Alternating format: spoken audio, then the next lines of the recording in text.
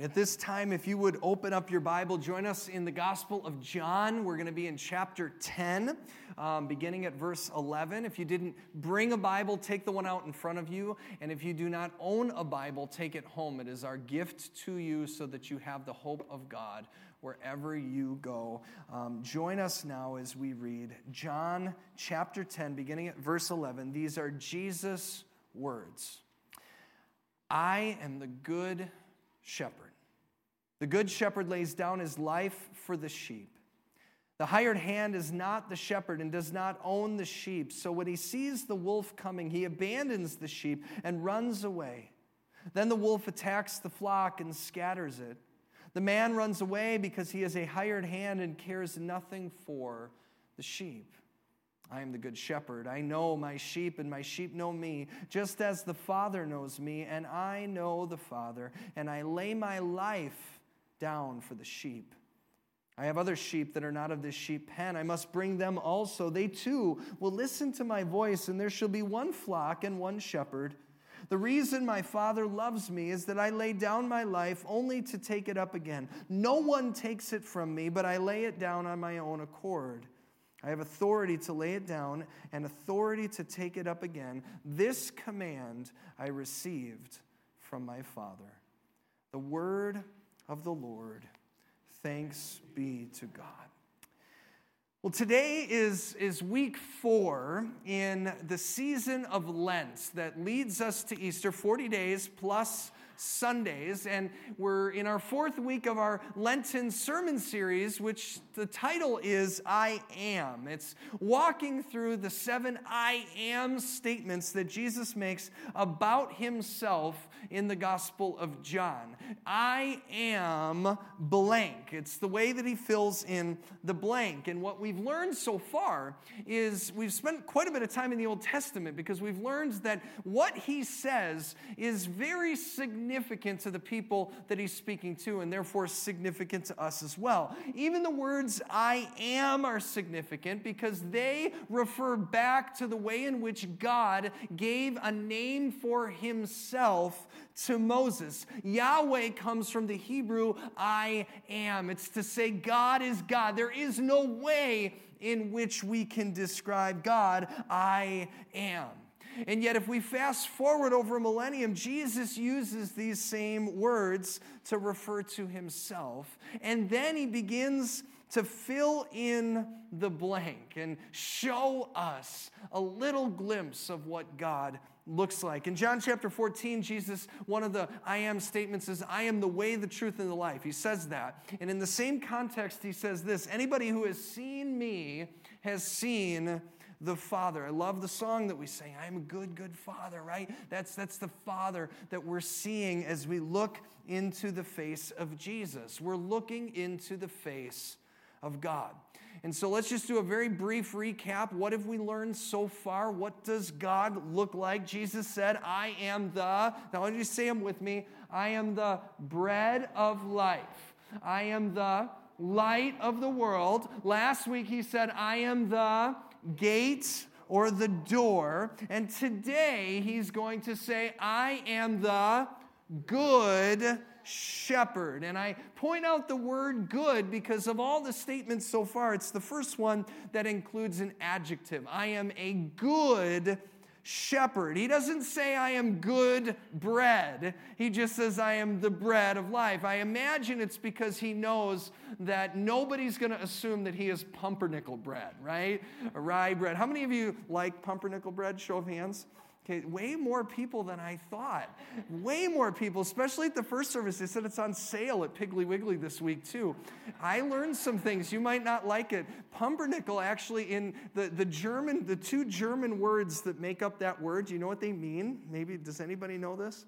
Okay, so the first half of it is the word for flagellants. And the second half is the word for Nicholas, which was a name that refers to Satan. And so pumpernickel bread is known as Satan's farts. So That has nothing to do with my sermon, but that's all you're going to remember when you leave church. I don't know what we talked about, but pumpernickel bread, I know what that means now. Google it if you don't believe me. Jesus doesn't say I am a specific kind of bread. He doesn't say I'm good bread. He just says I am bread, and I am the bread of life. In your mind, what do you think about? You think about warm. You think about satisfying. You think about fulfilling bread. He doesn't say, I am the good light, because there's either light or there's the absence of light. He doesn't say, I am the good gate or door. You're either in or you're out. And so when Jesus says, I am the good shepherd, it implies to us that there's got to be some alternative out there, isn't there?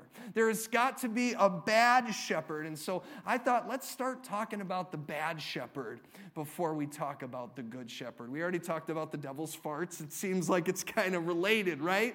And so let's talk about the bad shepherd. Actually, at the time of Jesus, there were a lot of bad shepherds, and this term of shepherd was a rich and well-known idea, not just to refer to a person who takes care of sheep, but it was also a term that was used to describe anyone in authority over other people, a king or other gods, anybody who the expectations on them are that they would take care of those underneath them like a shepherd takes care of a sheep.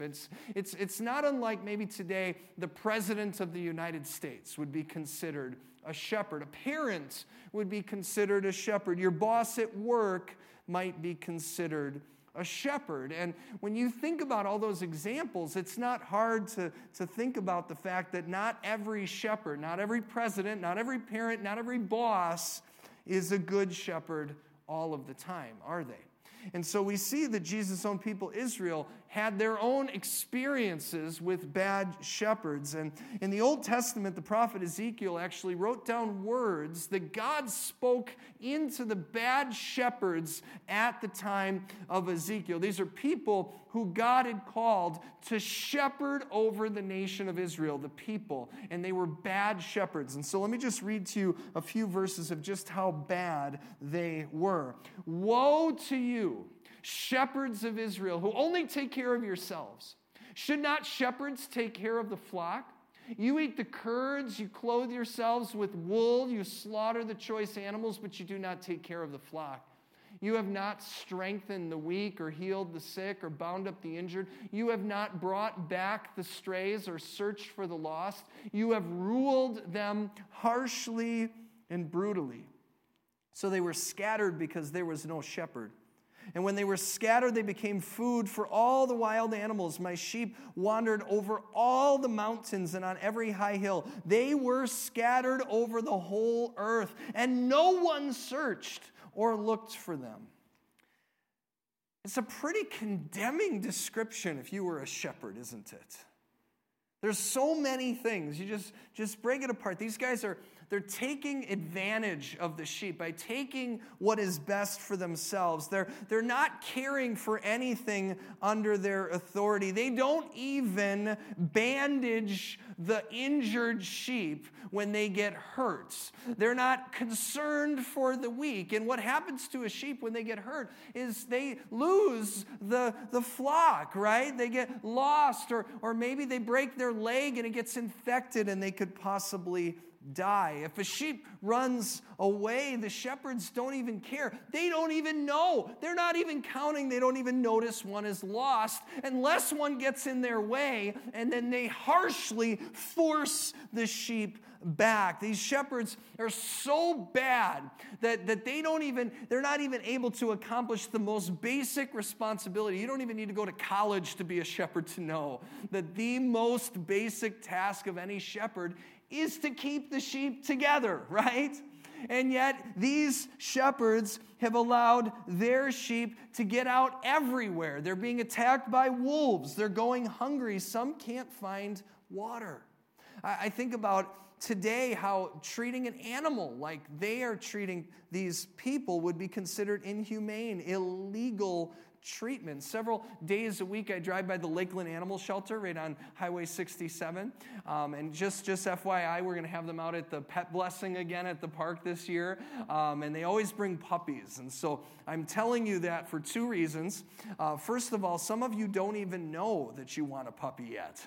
But you're going to meet a puppy, and you're going to get a puppy this summer. The second reason I always tell people, I'm just warning you, if you don't come to church that Sunday, we will sign you up for a puppy. So just work your vacation around that, or come home to a nice new furry friend. But anyway, I drive by there several times a week, and if I drive by at the right time, I will see volunteers out there walking the dogs. And they're always on a leash. Why? Because 67 is a busy street. And so they're protecting them from the danger that's there. And I know that they're going to bring them inside the shelter where they're going to have a warm place to sleep and they're going to get a meal to eat. These are animals that don't even have a home yet.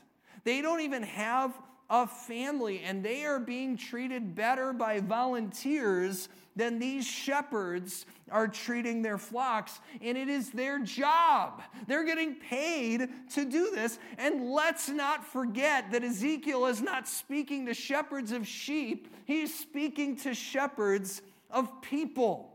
He's speaking to those who have been placed in authority over the people of God, the people God loves, the people God has set apart for himself, the people that God has a purpose for. These are bad shepherds.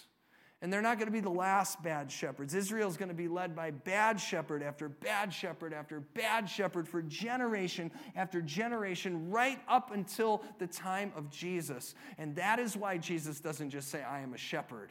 He has to tell them, he says, I am the good shepherd.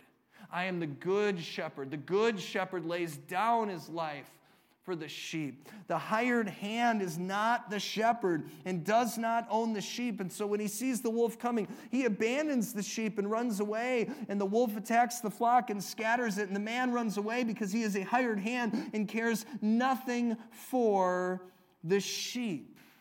The people listening knew shepherds like Jesus is describing all too well. And I think, man, I know shepherds like that too, don't you?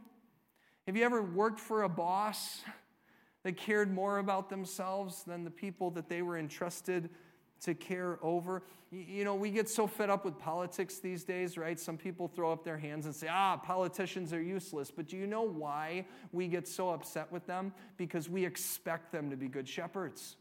That's why we get upset with the president, right? No matter who it is, right? We get upset because we don't believe that they are shepherding us as people or the resources that they have been entrusted with the way that's going to take care of us. And so we get upset because we believe that they are bad shepherds. And so Jesus says, not only am I here to be bread to feed you, not only have I come to be light in a world of darkness, not only am I the door to let you in to my shelter, but John 10:14, again, a second time, he says, I am the good shepherd.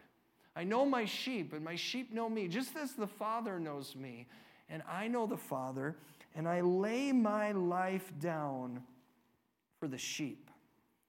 Jesus doesn't say, I am the good shepherd once. He says it multiple times, as if he's taking the people that are listening to him, who have been beaten down and hurt and taken advantage of, into his arms and saying, I know you've had bad shepherds. I know all about every bad shepherd you have. I know about every instance where you have been a victim, where you have been taken advantage of by someone who has authority and power over you, where you have been rejected, where you have been harmed. And so he takes them into his arms and he says, trust me, I am not like them, I am good. I am the good shepherd. But don't just take my word for it. Jesus says, you will know that I'm the good shepherd because I will die to protect you. I will die to protect you, and then you'll know that you are mine, and I am yours, and I am good. That is what it means to be the good shepherd, which leaves us with a question that I want you to ask yourself, and I'll ask you again at the end, and that is, do you want Jesus to be your good shepherd? Do you want Jesus? We all know bad shepherds. Do you want Jesus to be your good shepherd? Because if Jesus is your shepherd, let's follow the metaphor. If he's going to be your shepherd, what does that make you? Anybody? A sheep.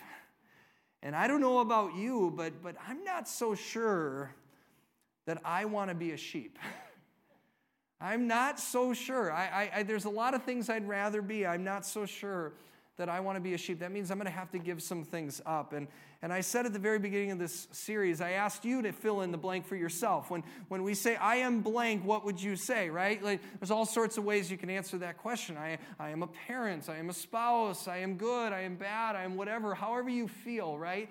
And what I said was that the way Jesus answers the I am statements is going to have an influence on the way you answer your own I am statement. If he is the good shepherd, and if he is your good shepherd, then you will say, I am a sheep. And I'm not so sure that we all want to be sheep. I'm not so sure I want to be a sheep. And this was kind of put in my face this week. I was reading my daily devotional, and in that devotional, every day there's just a little scripture passage, and they're always random. And it happened to be this same passage from John 10 in the Good Shepherd. And the author, it was a very strange thing, but it ended up being really good. The author talked about the concept of a spirit animal. Now, I don't know anything about spirit animals, but they talked about spirit animals, and what it reminded me of was my mother-in-law, and here's why. My mother-in-law is a very deep thinker, my wife Alyssa's mom, and one of the things that she does, one of these traditions that we have in her side of the family, is she thinks long and hard and discerns what animal best represents each person in the immediate family. And so when we were dating, I knew that I wasn't really fully accepted into the family until her mom gave me an animal. And so we were together for a couple of years, and I'm not making this up. I came to her house one day, her parents' house, and her mom said to me, I think I know what animal you are. And I had all these ideas. Is it going to be majestic? Oh, I can't wait. I know everybody gets an animal, right? Am I going to fly in the sky? Am I going to swim in the sea? Am I going to be big and strong? What am I going to be? And so it was so exciting. We sat down, and she said, Tom, I know what animal you are. I've thought long and hard, and I've prayed about this. I believe that your animal is Tigger. I'm not making this up. I thought, Tigger? I'm glad you're laughing. Like, this feels good, right? This is helpful. Because here's the thing. So just give you some context. Alyssa, my wife, is a lion, right? And so if she's a lion, right, like there's so many other options, aren't there? Like couldn't I be a stallion or an eagle or a dolphin or I don't know. There's all sorts of things, but Tigger, like that's not even a real animal, right? It's not even real. Does she know this, right? And so I had some questions. I don't remember. I should ask her if she remembers my disappointment. And I asked her to explain, why am I Tigger? And she said, well, because, Tom, you're kind of like a tiger, right? When you're serious, you're kind of like a tiger. But I couldn't pick tiger because you're harmless. And you even have a fun side. And so I feel like you are Tigger. And I didn't like it at the time. But, over the years, I kind of like it. I thought, you know what? There's worse things to be called. I'm glad I'm not Eeyore, right? I will take Tigger. That's okay. And so I'm reading this devotional about spirit animals and the Good Shepherd. And the writer says this. He says that according to Jesus, we have all been given a spirit animal. And your mother-in-law doesn't get to pick. And the spirit animal that God has given us is through Jesus. And you know what that animal is? It's a sheep. It's a sheep. And now that I go full circle, I'm like, you know what? Actually, Tigger doesn't sound so bad.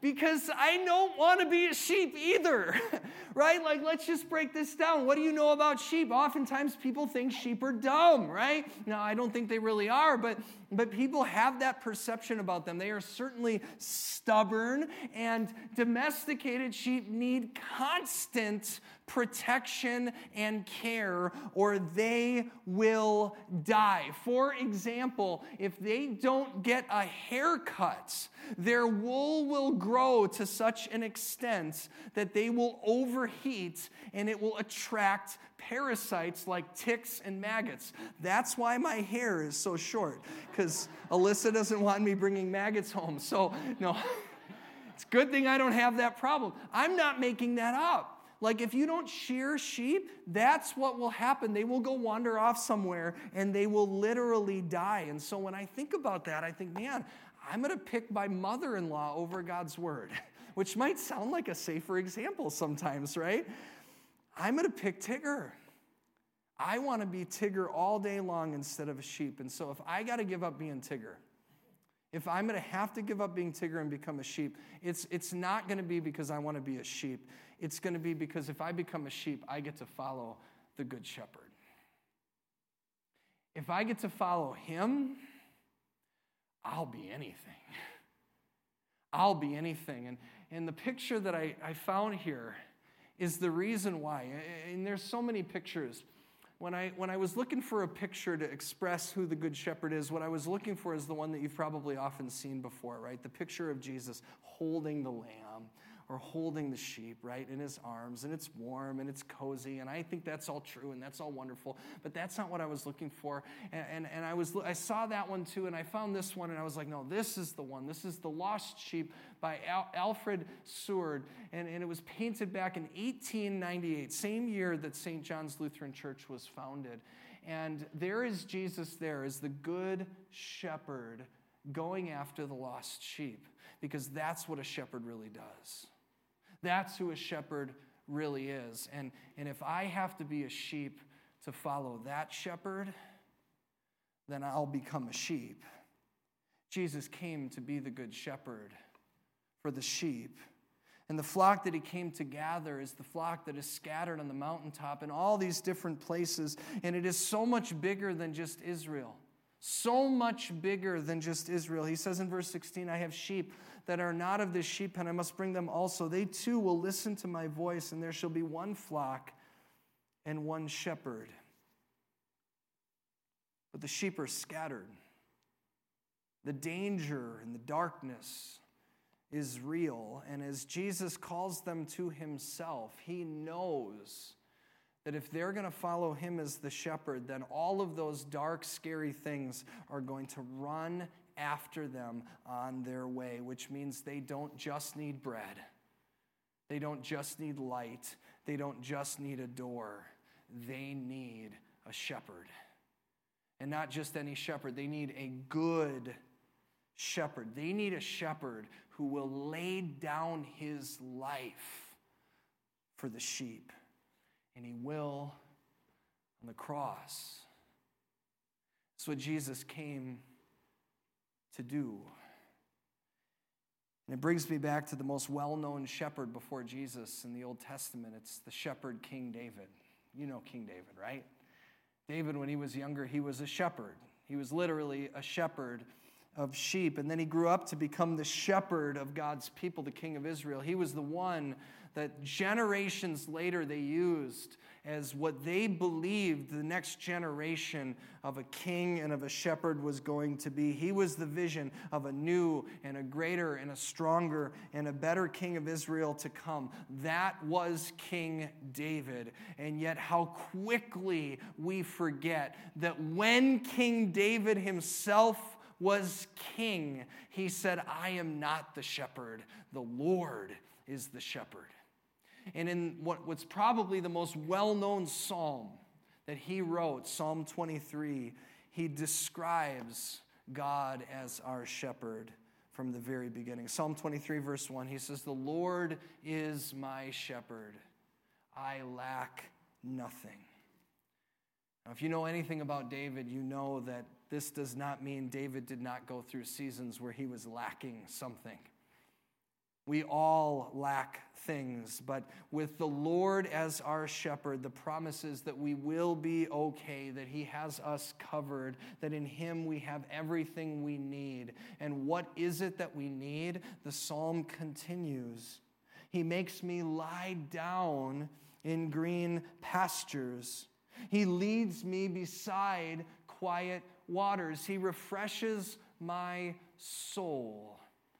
I think about verse 2. He makes me lie down in green pastures, and I think about that as a parent of young children. Our youngest is 18 months old. I make him lie down to go to bed at night, every single night, because that's what he needs. It's what will refresh his body. And it's not a forceful thing. Sometimes it is a forceful thing, right? Sometimes it is him maybe whimpering and running away, and he knows it's coming, right? So what do? We've got this whole thing, right? Right? He gets a bath, and then we change his clothes, and we put on a fresh diaper, and we make some warm milk, and then we take him into his room, and we rock him to sleep. We make him lie down. God makes you lie down too. He makes us lie down in green pastures. Verse 3, God guides us along the right paths for his name's sake. He guides us on the path because we don't know where we're going. I always think about, it's overused, but it's still beautiful, the footprints in the sand. You know what I'm talking about, right? Where this person looks back at their life and this journey, and they see two sets of feet, and one set is their own and one set is the feet of Jesus, and they see that. But the worst times in life where it was so hard, there's only one set of footprints. And the person who's writing the poem is angry because they believe that means that Jesus had abandoned them during those seasons, when what they realize is that it was during the most difficult times that there was one set, because the shepherd had picked up the sheep and carried him through. That's what the shepherd does. He was with them all along. He guides me along the right paths for his name's sake. Verse 4, even though I walk through the darkest valley, I will fear no evil, for you are with me. We will walk through dark valleys. There are people in this room right now that are walking through the darkest valley they've ever walked through today. There are some of us who will. There are some of us who have. We will experience evil. And so God does not promise us that those things on this side of eternity will go away. What he promises us is, like a child, he will wrap his arms around us, like a child in the middle of a thunderstorm. I love that as a parent. I love that as a parent. I have no control over the thunderstorm, but my child's attention, when they allow me to wrap them in my arms, their attention becomes on me, right? And not on the storm. And so when God grabs us and holds us in the midst of the deep, dark moments of the journey of life, it turns our attention away from the darkness and the storms to the bread and the light and the door and the good shepherd. And unlike me, as a father of children, a human father, God can change the storms. He can stop the wind and the rain, and the promise is that in his time he will.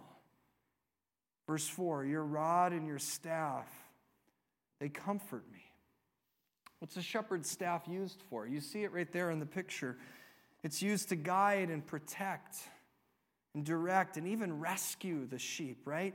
Because God guides and protects and directs and rescues you and me. Verse 5, your presence, you prepare a table before me in the presence of my enemies. You anoint my head with oil. My cup overflows.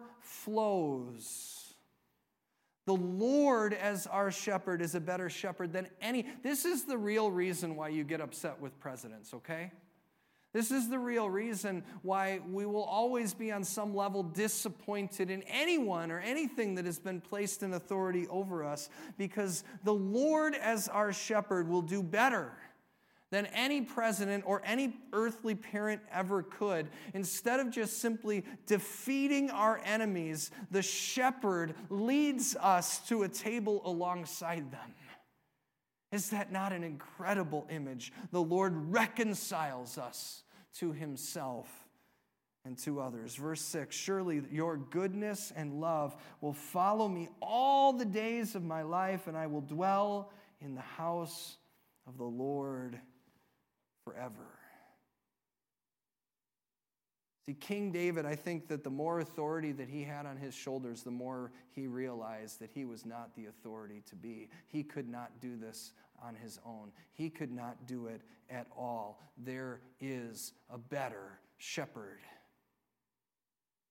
And what he didn't see, and what we can see now, is that the Lord would send his son Jesus to be that good shepherd. And it leaves you and me with the question I asked you before. Do you want Jesus to be your good shepherd? Because the reality is we all have shepherds. We all have shepherds. And if you don't know what your shepherd is, it's whoever or whatever you look to, whatever you're looking to as the guiding force of your life. It's whatever you find rest in. It's wherever you find security. It's whatever supports you. That is your shepherd. That is your shepherd. It could be a person. They might not even be alive. It might be their voice in your head that every day you wake up in the morning and it's guiding you. It's directing you. You never lived up to their expectations. And so they are this shepherd inside of your mind. Of course, it can be a person, but it can also be something else. It could be your 401k balance. That's my shepherd as long as I have enough. It could be your career. It could be your house. It can be how other people think of you. You've heard the saying before, right? That says you wouldn't worry so much about what other people think of you if you realized how little they actually think about you. You heard that before? I hate to tell you this, the stock market is not invested in protecting your future. It's not. Your job, no matter how meaningful and significant it might be, it will be filled by someone else the second that you can't fill it anymore. And if you're living for the way that other people think about you, it's humbling, but it's true to realize that they're not thinking about you nearly as much as you think. But do you know who can't stop thinking about you? The Good Shepherd. The Good Shepherd has been thinking about you since before you were even conceived. He thinks about you even when you're not thinking about him. He is watching. He is following you. He is making sure that you are safe. He is covering over you, giving you what you need, not always what you want. Yea, though I walk through the valley of the shadow of death, I will fear no evil because you are with me. And so let me invite you, would you consider, be a sheep. I know Tigger sounds like a lot more fun. But Tigger isn't real. And it's not about us anyway, is it? It's about the Good Shepherd that we follow. And so I want you to think about that. I want you to consider what it would take for you to give up your other shepherds and follow Jesus as your Good Shepherd. And while we do this, you can close your eyes or you can watch the images on the screen. We're going to listen to the words of the 23rd Psalm. Let's listen. The Lord is my shepherd. I shall not want. He makes me lie down in green pastures. He leads me beside still waters. He restores my soul. He leads me in paths of righteousness for his name's sake. Even though I walk through the valley of the shadow of death, I will fear no evil, for you are with me. Your rod and your staff, they comfort me. You prepare a table before me in the presence of my enemies. You anoint my head with oil, and the cup overflows. Surely goodness and mercy shall follow me all the days of my life, and I will dwell in the house of the Lord forever.